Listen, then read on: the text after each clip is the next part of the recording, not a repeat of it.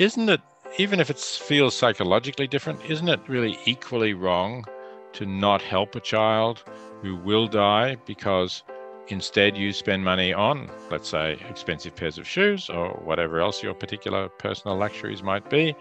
Isn't that just as wrong when you know that the money you're spending for that sort of luxury item could have saved a child's life somewhere in the world? You're listening to the Wisdom for Wellbeing podcast, the show that blends science and heart to bring you evidence-based tips and tricks for cultivating a healthy, wealthy, and meaningful life. Now, here's your host, therapist, yogi, and fellow full life balancer, Dr. Caitlin Harkis. Hi there, welcome back to Wisdom for Wellbeing. I am absolutely delighted to be sitting down with Professor Peter Singer today. Professor Singer has been titled the world's most influential living philosopher, and indeed he is. My first encounter with Peter's work was back when I was studying philosophy as an undergrad. And for those of you who might not know, my journey was from philosophy to yoga and from there to psychology. With the philosophy, I found it really interesting to question, what was the meaning of life and how should we live? But often it was the Eastern philosophies that drew me more in, because then there was exploration of indeed how we actually practice and show up in our lives. And this is where Peter's work, I think, is incredible, because he looks at ethics, he explores how we live, and then he actually practices what he's exploring and uncovering. And this is really something we might call applied ethics. So for those of you who are just getting to know the amazing work and Peter indeed himself, Peter Singer was born in Melbourne, Australia in 1946 and educated at the University of Melbourne and the University of Oxford. After teaching in England, the United States, and Australia, he has since 1999 been Ira W. DeCamp Professor of Bioethics in the University Center for Human Values at Princeton University. He first became well known internationally after the publication of Animal Liberation, which was in 1975. In 2011, Time included Animal Liberation on its all-time list of the top 100 best nonfiction books published in English since the magazine had began in 1923. He's written, co-authored, edited, or co-edited more than 50 books, which have been translated into more than 30 languages. And his books include Practical Ethics, The Expanding Circle, How Are We to Live?, Rethinking Life and Death, Ethics in the Real World, and most recently, Why Vegan? Peter's book, The Life You Can Save, was first published in 2009, and that led him to found a nonprofit organization of the same name, which has raised more than $35 million for the most effective charities assisting people in extreme poverty. Not surprising, in 2012, he was made a Companion of the Order of Australia, which is the nation's highest civic honor. Peter's work really influences, and particularly in the areas of global poverty and the question of animal liberation and how we ought to treat animals, I think has influenced hundreds of thousands of individuals to make changes as to how we're showing up in our own lives, how we're showing up to live the values that we so wish to embody and really move us forward in this creation of a meaningful life. And in fact, in the interview with Peter today, you'll definitely see the crossover with the conversation of values and living in alignment, which so often shows up in these episodes, around that theme of values-based, mindful, aware living. He also talks us through, utilitarianism, and how there was a bit of an evolutionary approach to us looking within a smaller community or circle first, but that we have this capacity to expand our awareness. And in fact, he talks us through why, in a very logical framework, it is the ethically most sound action we can take in supporting other beings, both those who are suffering extreme poverty and those who may not be the same species of ourselves. So, since I cannot say any of this any more eloquently than Peter will himself, let me introduce you to him now.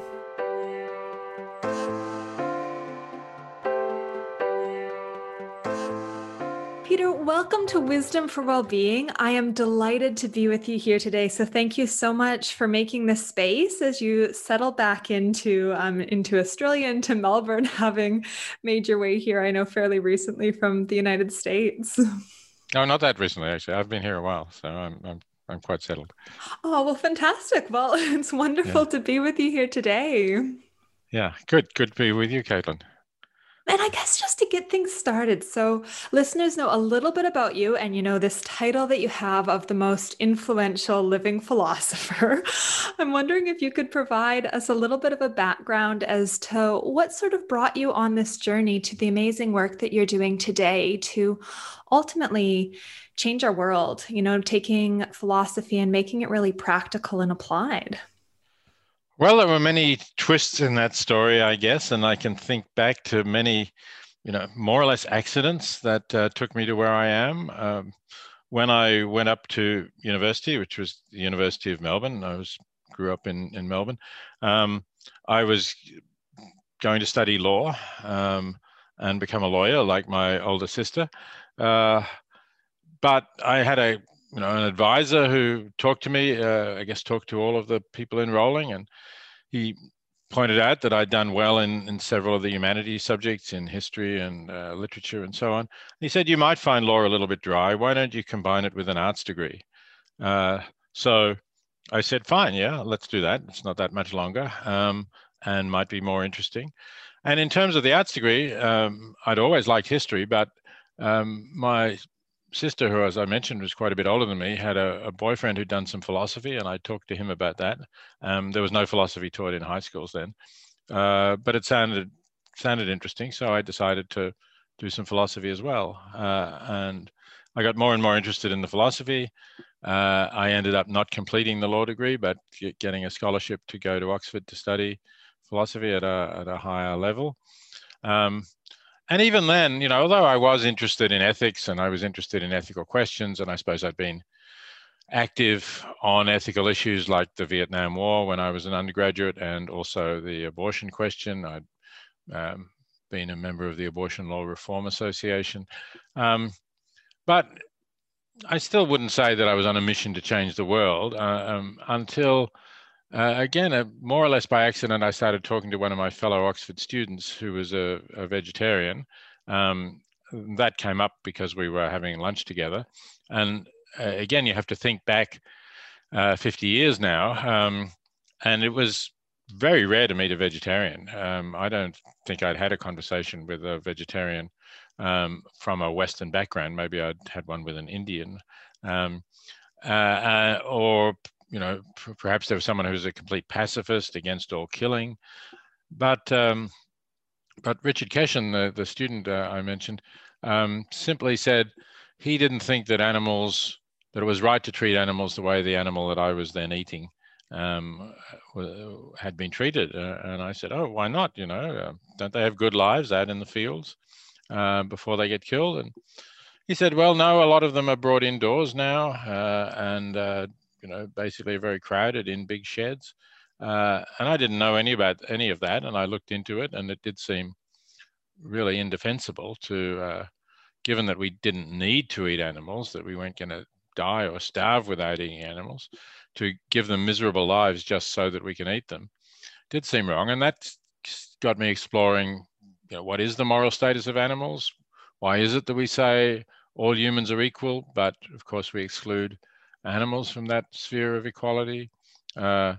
And So that got me eventually, it took a few years still, to writing Animal Liberation, but also to thinking about the role of ethics in my own life, because obviously I changed what I was eating, and so there was a major change brought about by ethics in my own life.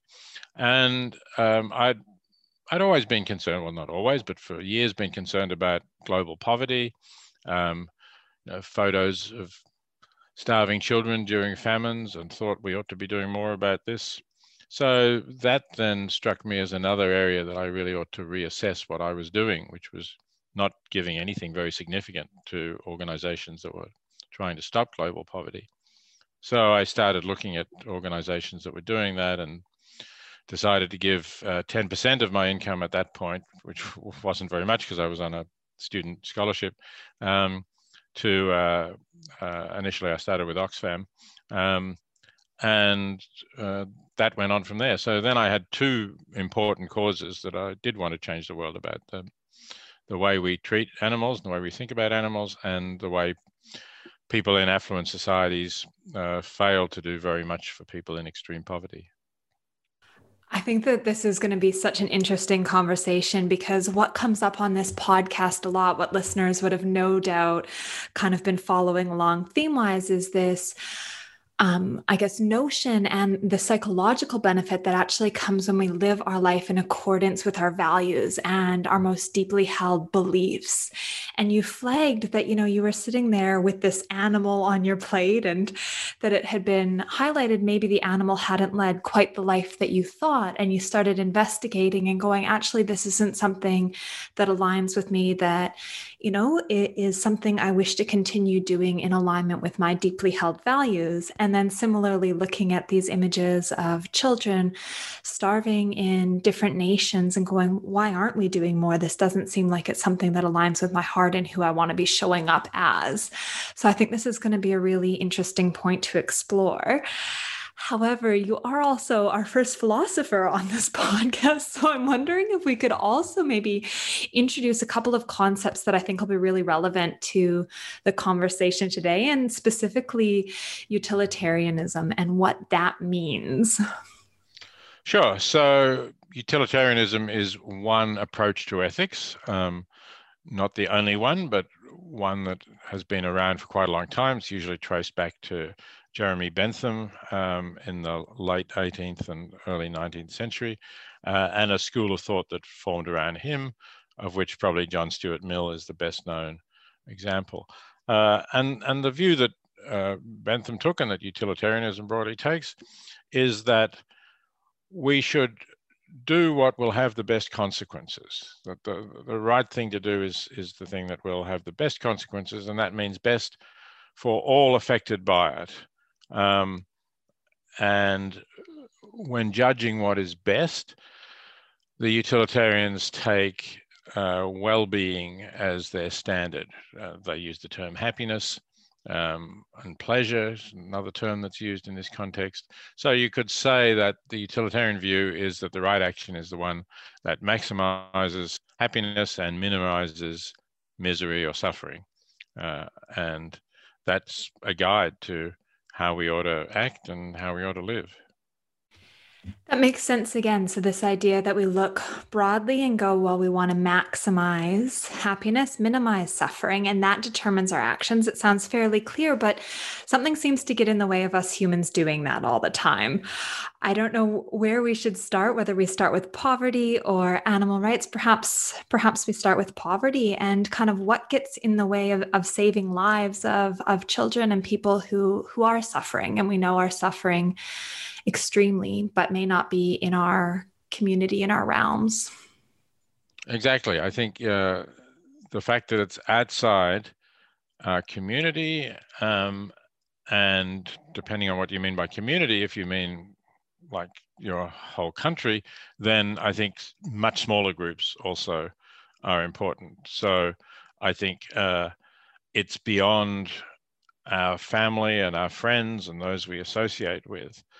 And my explanation of the problem here is that we have evolved over millions of years, really, because I think this was true of ancestors before Homo sapien emerged as a species, we have evolved to defend our close kin, to defend ourselves, obviously, to try to make sure that we survive, to make sure that our offspring survive, and to have concern for our close kin and perhaps for some friends with whom we're in mutually beneficial reciprocal relationships.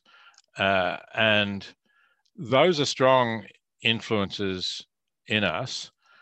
And obviously they helped us to survive. And if we hadn't done that, we would, our descendants would not be around. Or if our ancestors hadn't done that, we would not be around.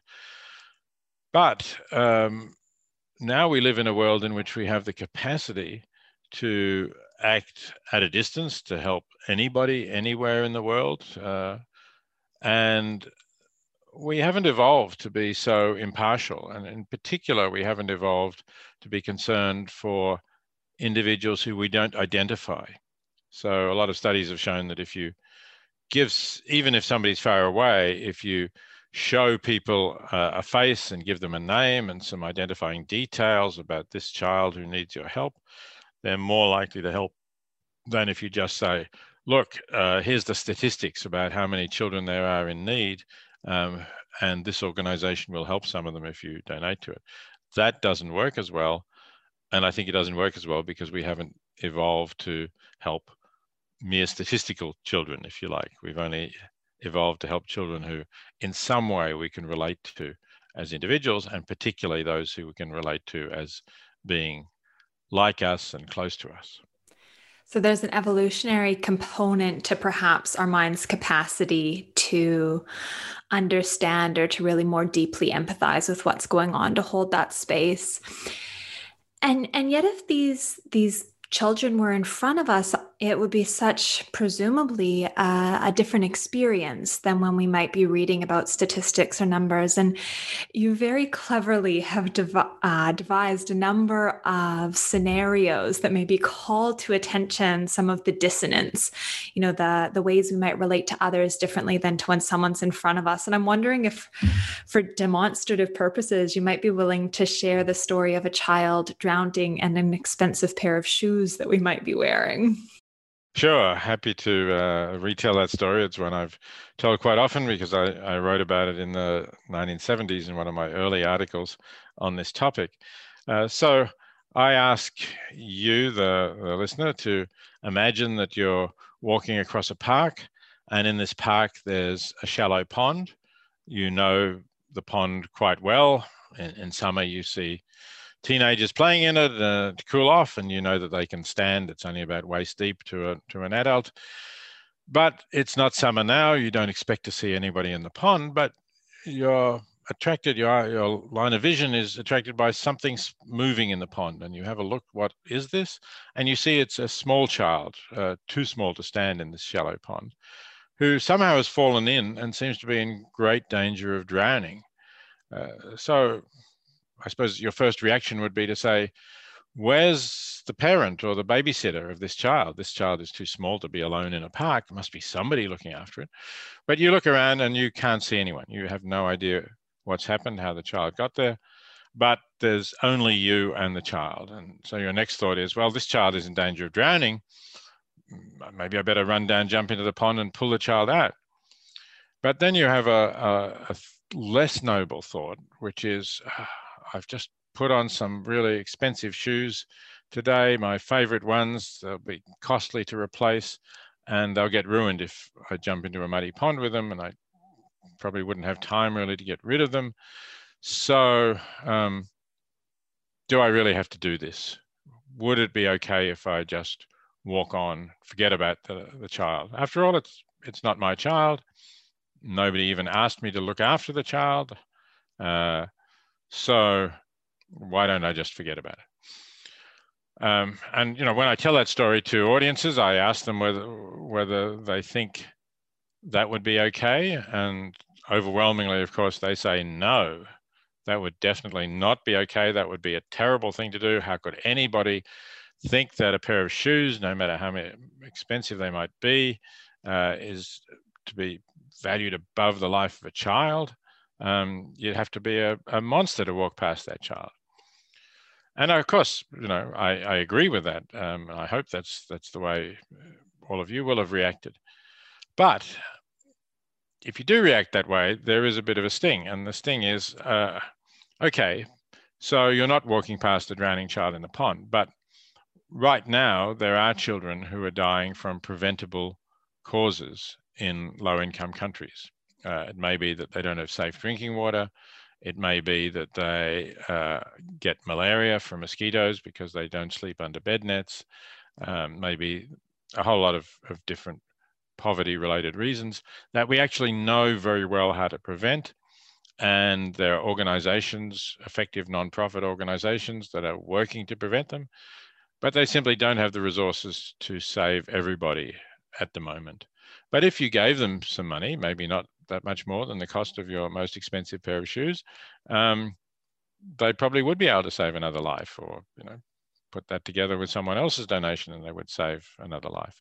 So if you really think it would be monstrous to walk past the child you see in front of you in the pond, isn't it, even if it feels psychologically different, isn't it really equally wrong to not help a child who will die because instead you spend money on, let's say, expensive pairs of shoes or whatever else your particular personal luxuries might be? Isn't that just as wrong when you know that the money you're spending for that sort of luxury item could have saved a child's life somewhere in the world? It's a really beautiful story in the sense of how much emotion I think it evokes, and then putting it together with this notion of the fact that we can save lives. All of us can save lives every day. And you said effective charities there. Would you mind just defining for us what an effective organization or charity is? Because this links then to not only your book, The Life You Can Save, but of course the not-for-profit. Definitely. So, and it's interesting that you picked up on that word, because when I first wrote about this, as I say, in the 1970s, I didn't particularly focus on the effectiveness of the nonprofits that you might donate to.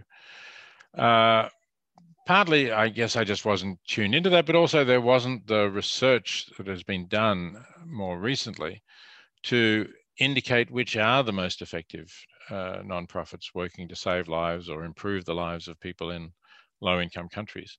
But over the last dozen or so years, the effective altruism movement has sprung up, and it's concerned to do exactly that. It's concerned to provide people with information about how they can be most effective in improving the world. And there's a lot of good information out there. And you mentioned the organization that I founded that spun off a book I wrote called The Life You Can Save. And if you go to thelifeyoucansave.org or .org.au if you're in Australia, you will find a list of recommended charities that have been examined, scrutinized in various ways to rigorously assess that they are highly effective in saving lives, in cases doing things like restoring sight, improving the lives, helping people to start small businesses and get out of poverty, basically improving the lives of people who are in extreme poverty, or saving their lives or the lives of their children.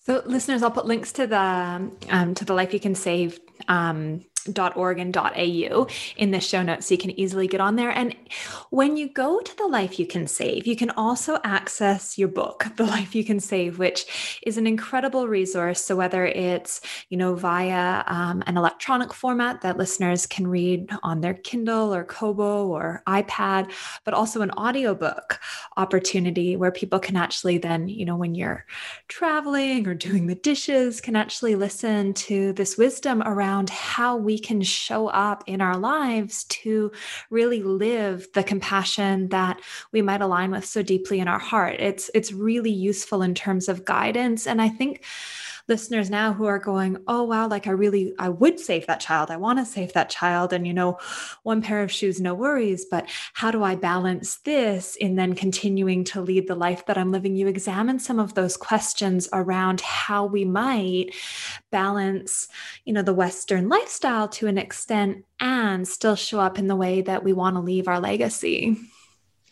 Yes, thank you for mentioning all of that. I think you're right. A lot of people will say, okay, so I'm prepared to give the cost of a pair of shoes. But one difference between the story of the child in the pond and the situation we're in is that there isn't just one child in need. In the child in the pond story, you can rescue that child, find the parents or babysitter wherever they are, hand over the child, and that's it. In the real world, you can save one child's life, but there are more children needing help. So there is a real question as to how far do I go? What's the level that I do in terms of giving and helping? And of course, people make their own individual decisions as to what they can do on that. And the organization, The Life You Can Save, is really just encouraging people to do something significant, maybe to make a start, even at a fairly low level. I do suggest in the book levels that people might aim for at different income levels. So it's a bit like one of those tax scales where the more you earn, the more you give. I think that the main thing to do is to get started and then say, okay, well, that wasn't so difficult. Maybe I'll do better next year. So I hope people will pick that up and go ahead with it. Yeah. And listeners, I mean, this can be like an action that you do for your day, sort of when you finish the podcast, or even now, if you're, able to multitask and you're not driving, maybe flicking over and start to have a look at some of those charities, because there is a lot of research that also supports how giving impacts our well-being. It's fantastic. We are literally changing the world and making someone else's life better, but what a kind of nice side effect that we'll actually feel better for it as well. And I think that the Life You Can Save does also a beautiful job of kind of looking at different areas that we might feel passionately about and be able to look at charities that are operating in those areas too. Yes, absolutely. I think there is a lot of psychological research showing that people who are generous and who support causes like the ones we're talking about actually are happier and more satisfied with their lives. And the best example I have that perhaps is Charlie Bressler, who's just stepped down at the beginning of this month as the executive director of The Life You Can Save, after being the sort of founding person in terms of organizational. As I say, I sort of founded it, but it was basically a website when he contacted me about it and said, do you want to turn this into a real organization? And I should say that Charlie was the volunteer executive director all of the years he did it. He never took a penny, and in fact was a significant donor to the organization. But Charlie often tells people that the life that he saved, and he's actually saved many lives through his work, but the first life that he saved was his own, because what he was doing gave a purpose and fulfillment to his life that his career in business, although it earned him a reasonable amount of money, never gave him that fulfillment and that sense that he was living in accordance with his values. It's really beautiful. And that's important for us to remember, because all of us as humans have the days where things are more of a struggle. And for some of us, that can last for more extended periods. And it maybe feels like we're powerless to make changes in our lives and in a world that, if we are sensitive, is no doubt experienced at times as gross suffering, but actually you can make a difference. And being able to see how these dollar amounts actually translate to lives saved can perhaps start to provide that circle and that lift that we need to then make different changes in our lives to improve our sense of well-being and purpose as well.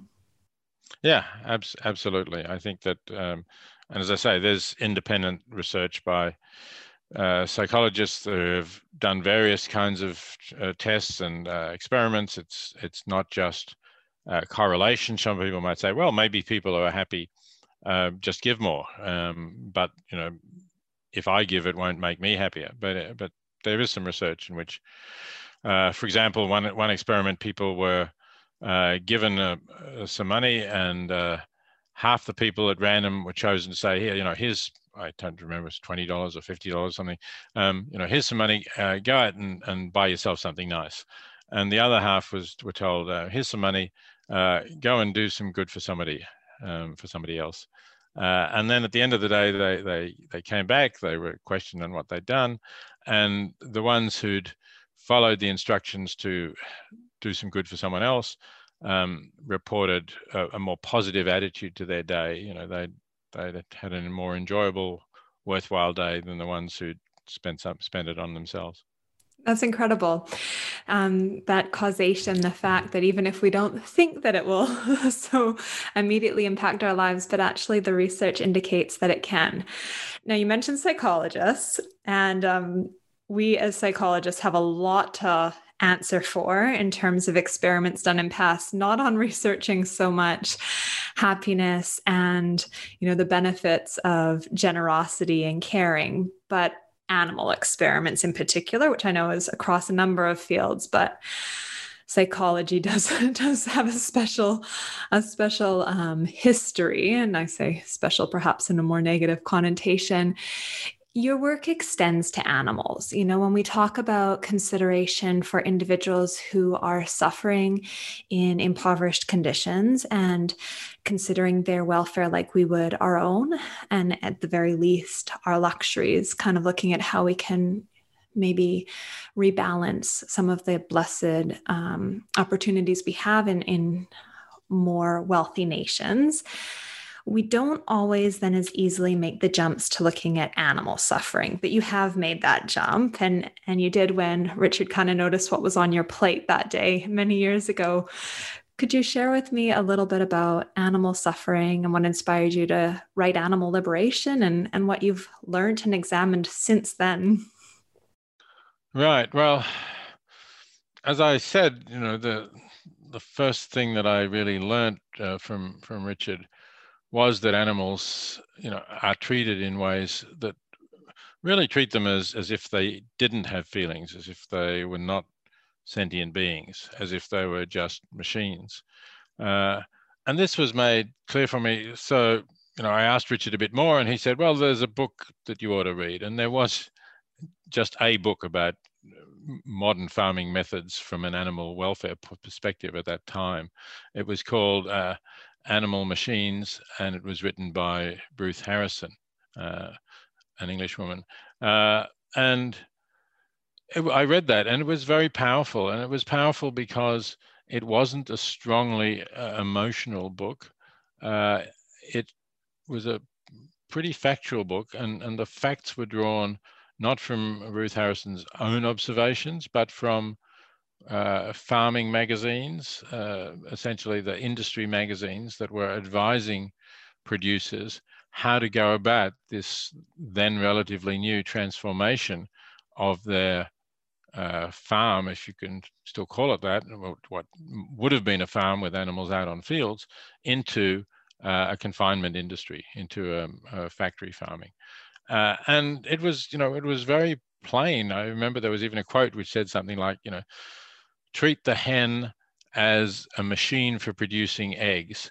You have to factor in the price of the food and the price of the housing, and then you get out the price of the eggs, and that's really what matters. And it even went as far as, in one case, a study showing these hens are in small wire cages, and the question arose, so here I have this cage which was a certain size. I think maybe at that stage they were measured in inches, 12 inches by 18 inches. The question was, how many hens should I put in this cage? And so he did a study, and it turns out that if, I think the issue was 4 or 5 hens. If you put 5 hens in the cage, more of them will die in the year or so that they're in the cage, by which time their rate of laying drops off and they're killed anyway. But more of them will die during that period because of the crowding. But the article went on to say, the death of those hens in no way outweighs the extra profits you will make because you get more eggs. Because, so you've got 5 hens in each of these little cages in this huge shed, and when you add all that up, even if a number of them die, you're still going to make more money. And clearly that was what it all depended on. The idea of looking after an individual animal had completely gone out the window. It just wasn't profitable in this system. And so, as I say, that just started me thinking about, well, how should we treat animals? And I started thinking, well, why is the boundary of species so important? Why does it make a difference that they're not human beings? And I couldn't really see that it did. And on the contrary, it seemed to me that to some extent, our thinking about other species was parallel to the thinking of the very worst kinds of racists, let's say the Europeans who bought and traded slaves and sold them to in the Americas, to their attitude to Africans, that this was a profitable thing for them to do. It was beneficial in the sense, economically beneficial anyway, to the plantation owners. And so they developed a whole ideology, which we now, of course, think is completely racist and abhorrent, to justify what they were doing. And I think we also have developed ideologies to justify the way we treat animals. In some cases, and this is another parallel with at least some of the slave traders, they appeal to the Bible to justify what they're doing. So, we appeal to this verse in which God gives us dominion over the animals, and we interpret that as saying we can do whatever we like to them. Or we exaggerate the differences between them, as the slave traders exaggerated the differences between Africans and themselves. Or they claim it's beneficial to the animals, as the slave traders said it's beneficial to the Africans to be brought in contact with Christian civilization. So I started to see this as an ideological thing, really, more than something based in reality. And I thought, if we look at animals objectively and honestly, they do have interests, they can suffer, their lives can be miserable, or they can be reasonably pleasant. And yet we ignore that, and we're not justified in ignoring it. The interests of animals in not feeling pain should count just as much as the interests of humans in not feeling pain, if we're talking about similar kinds of pain that we and they may feel. And it's interesting because, we would all probably accept that, our dogs and our cats can feel pain and have interest. But it was interesting you mentioning, for instance, the chickens that were talked about in this book that you first read. And when we, sit back and go, oh, wow, that was a number of years ago that you were first exploring this topic. And presumably the number of animals living in factory farm conditions has only increased over these years. So there'd be more and more animals experiencing suffering in conditions that we don't find advertised, in produce shops or, on milk cartons or anything like that, that there's this real discrepancy between what is actually happening, what we probably have access to understanding does exist, and what we're sort of holding in the forefront of our minds when we make our decisions around food consumption. Well, you're absolutely right that the number of hens in cages has increased. That's partly due to the world's population growth and partly due to the increased prosperity of countries in Asia, particularly China, and that's led to more demand for animal products. So the number of animals in factory farms has dramatically increased in China and other newly prosperous Asian countries. So that's true, and in that sense, the situation is just worse, and we're talking about vast numbers. So the UN's Food and Agriculture Organization says that there are 73 billion animals raised and killed for food each year. The majority of them would be factory farmed animals. So you're talking about, many times, or 73 billion is almost 10 times the world's population of humans being raised and killed every year. On the other hand, it's not as if we haven't made any progress. For example, here in Australia, you walk into a supermarket and eggs are labelled now, either free range or what's the term, barn laid or eggs from caged hens. And the animal movement in Australia, which I've been involved in, worked very hard to get those labels, to inform consumers at least.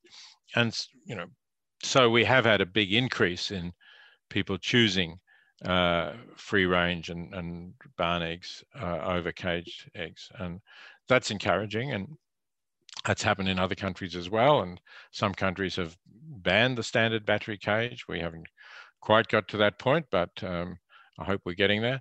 But the whole of the European Union, for example, has banned the standard battery cage. Hens can still be in cages, but they have to have more space than they do here. And they have to have a nesting box to lay their eggs in, which ethologists have shown is a basic instinct of hens, that they want to lay their eggs in a sheltered, protected, private kind of place.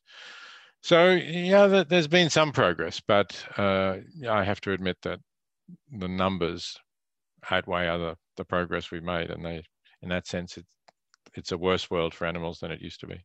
Yeah, and you mentioned that we don't have to eat animals to survive, and that this isn't necessarily a need for our survival, and yet it's something that perhaps the vast majority do, that meat is taken as something that is on the dinner plate and perhaps in Western countries on breakfast and lunch as well, and that it's not something we think as much about.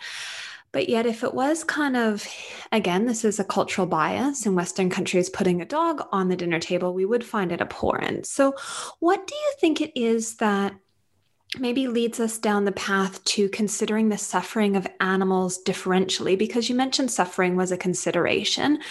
How do we explore that? Or is that an example of dissonance? Where does that sort of sit? I think it would be an example of dissonance if we really thought about the animals we're eating. And certainly if we thought about them in the way that we thought about companion animals, the dogs or cats we live with. So I think we escape the dissonance to some extent by not eating the companion animals, by saying that we're horrified at the fact that people in China or Korea do eat dogs, while, we continue to eat pigs and cows and chickens. And we don't really think about them. We know that our dog is an individual, that it has a life of its own to lead. We wouldn't do something to harm it. But we just don't think about the other animals that are there en masse. And of course, we don't have to see them very much now. Sometimes we may see some cows, but the pigs are mostly indoors and the chickens are indoors. So we just see these big sheds and we probably drive past them without too much thought about who's inside them and what's going on in their lives. So again, it's that being in our awareness, in our attentional and visual, perhaps in this case, span. I guess quickly, Peter, would you mind talking us through your argument around suffering? Because you actually, you talked about racism as being a really great example of how ideological arguments separate out how we might, in that case, treat individuals who look different than us. But there's this species line that we're drawing now when some of the arguments around why we have that line drawn don't necessarily hold up when you put them under scrutiny. So for example, around cognitive capacity or, like even when we're looking at like a young child or an infant, perhaps their capacity of awareness is not even equatable to that of a pig. Right. And of course, this is one of the things that people will most commonly say when you refer to the fact that animals are sentient beings and that they're capable of suffering. They will say, well, but they're not rational beings. Or they might say, they're not moral agents or something of that sort. Or they don't use language. But the question really is, does that make a difference to how bad it is when they suffer? And one way of asking that question, of illustrating it, is to say, look, as you just mentioned, Caitlin, there are some humans who also are not rational beings.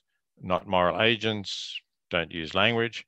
And the largest category of those beings is very young ones. So I know you told me earlier that you're about to go on maternity leave, so you're expecting a baby. I hope everything goes wonderfully well. But of course, you don't expect your baby within the first week or month or 6 months, really, to be a particularly rational being or to have conversations with you about what he or she wants. And you won't treat that child as a moral agent for some years now, probably, in a full way. And yet, we would all recognize that it would be really bad to allow that child to suffer in ways that you could prevent. And we would think that that was a terrible thing to do. And we punish people who do inflict, cruelty on their children or just neglect them in ways that make them suffer. So it can't really be any of these characteristics, rationality, language, moral agency, that determines whether suffering matters or not. It matters because of what it is. And some of these other characteristics may affect the nature of the suffering, arguably the degree of intensity of the suffering, but that animals can suffer, and particularly that the vertebrates, the birds and mammals that we eat, and fish too, really, are capable of suffering, I think is beyond reasonable doubt. Thank you. And thank you for kind of clarifying that, because there has been a move in recent years also towards veganism. So recognizing that, for instance, the dairy industry also causes suffering for animals, and also the impact it has on climate change and I guess ecology as well. I know that you've started exploring that area a little bit more, and we might not have the space to get into all of your wisdom today, but are there any sort of thoughts that you wanted to maybe leave listeners with as we do start to kind of tie things a little bit together? Yeah, absolutely. I am encouraged by the movement towards vegan food. I don't think it's something that you have to be absolutely purist about. As I said at the beginning, as a utilitarian, I'm concerned about consequences. So I'm not fanatical about eliminating every possible trace of animal products from what I eat. And maybe there are some animals who aren't capable of suffering. Maybe oysters aren't capable of suffering. That seems plausible from what I know about oysters. So, in that sense, maybe you don't have to be strictly vegan if you happen to like oysters. But I think the moving to a plant-based diet is clearly a way of no longer being complicit in the suffering we inflict on animals. Plus, as you mentioned, it's good for the planet. It will dramatically reduce your carbon footprint, or your carbon equivalent footprint, I should say, because animals produce greenhouse gases. Factory farming is an inefficient way of producing food. It's much more efficient to eat the plant products directly. And so, yeah, you're going to do the planet, the climate a favor, as well as the animals. And of course, I think as well as yourself, if you do move in the direction of a predominantly vegan diet. So by yourself, I suppose we're probably spending that more beyond just, feeling aligned with our values, and that we're living a life that it is, I guess, directly demonstrating maybe compassion or kindness or equality, things that we might hold. But was that also referencing perhaps some of the health benefits? I think the World Health Organization has recently made statement on plant-based diets being more. Absolutely. I think to avoid some of the major diseases of civilization, people at least need to drastically reduce the consumption of animal products. I think the World Health Organization has particularly referred to red meats, but even the white meat, I think cutting that back is important, and particularly as chicken is such an intensively farm and factory farmed product. I think chickens really have miserable lives, and I think there's very good reasons for avoiding them too. Thank you. I think that's an important note for us to be finishing up on, that we can make change in our lives, kind of thinking of whether we need every pair of expensive shoes that is out there, or need to have 3 lattes from the shop daily, that maybe there's a way that we can be investing some of our energies, our finances in charities that are effective, that are making a difference in the lives of individuals around the world, and not just saving lives, but as you said, perhaps that opportunity to save our own life in terms of bringing a sense of purpose and meaning, but also then looking at what we're putting on our dinner plate in terms of animal welfare, our planet's well-being, and our own health.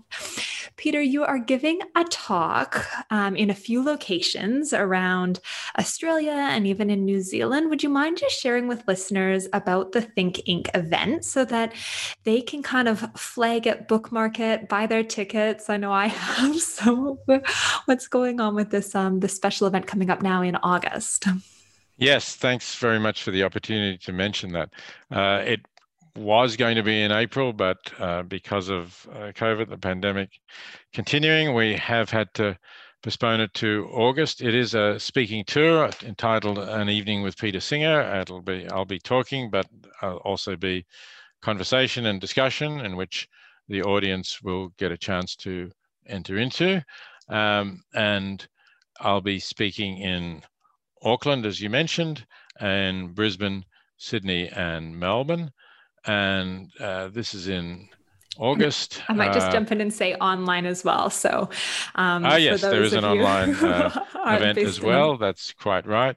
So the dates are starting on August the 7th in Auckland, and then going to Sydney on the 11th and Brisbane on the 13th, and back to Melbourne on Sunday the 15th of August. So depending where you are, you can put those dates into your calendar, and you can book tickets online by going to thinkinc.org.au and you can /events/Singer, or you can just search for me on the website and the events will pop up. And I should say that all of the profits of this tour are going to the Life You Can Save, to the organization we discussed, which spun off my book and which will help people in extreme poverty. So if you're thinking about that, know that yes, there is a cost to go, but it's going to a good cause. Certainly an investment in feeling like we've got the information to make decisions in our lives that really lead us to leading meaningful lives in alignment with our hearts. Where else can listeners connect with you? Oh, there's lots of ways they can connect. I have a website, petersinger.info, where I try and keep up to date, posting events. Also, it posts my recent writings, often with links where they can be found online. So that's another good thing to do. And if you're interested in effective altruism, which we talked about, there is a free online course run by Coursera, Coursera, on effective altruism. Again, you can search for me or for effective altruism on the website. And we've had tens of thousands of people who take that course. It's had good reviews, and you can learn more about effective altruism that way. Beautiful. And I will put links to all of these websites, to the Think Inc. one, to Peter's website, and to the Coursera course in the show notes, as well as to the lifeyoucansave.org and in Australia.org.au. And also really put the reminder there to download that copy of the book, The Life You Can Save, because I think that's such an invaluable and generous resource. And I know that it was an investment in getting the rights back for that book. So I think, we're all very blessed to be able to take advantage of that wisdom. So thank you very much, Peter.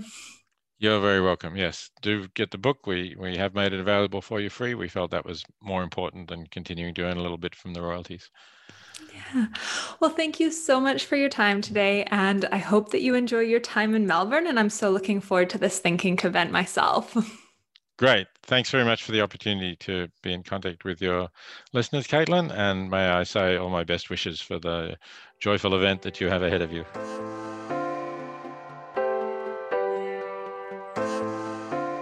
Well, I hope you found that interview with Professor Peter Singer inspiring and very hopefully action generating.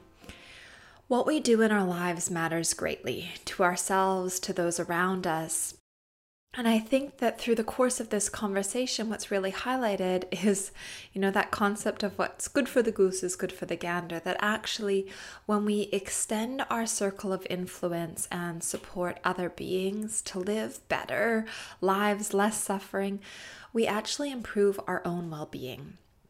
So perhaps you might head on over to thelifeyoucansave.org or .org.au and have a bit of a look at the charities that you might support there. Of course, heading to Peter Singer's website itself, as well as to Think Inc. If you're in Australia, or even if you're internationally, because there is an online event, you might consider joining for one of his profound conversations, teachings, and opportunity to learn from the world's most influential living philosopher. I know I'll certainly be taking the opportunity. Without further ado, I will let you get back into your day, into your week, and I will look forward to connecting with you again. It'll be in a fortnight's time that the next episode is released. And please, if you want to continue the conversation in the meantime, head to @Dr. Caitlin on Instagram, on Facebook, and @Wisdom for Wellbeing Pod on Facebook. There's lots of sharing of resources that we can engage in there and stay connected. All right, wishing you and yours well. Bye for now.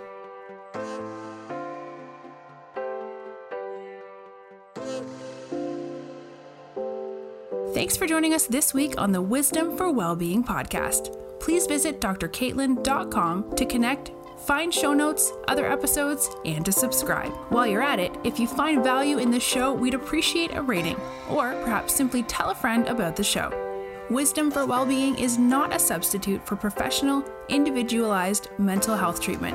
If you are in crisis, please contact 000, your local emergency number if you are outside of Australia, or attend your local hospital ED.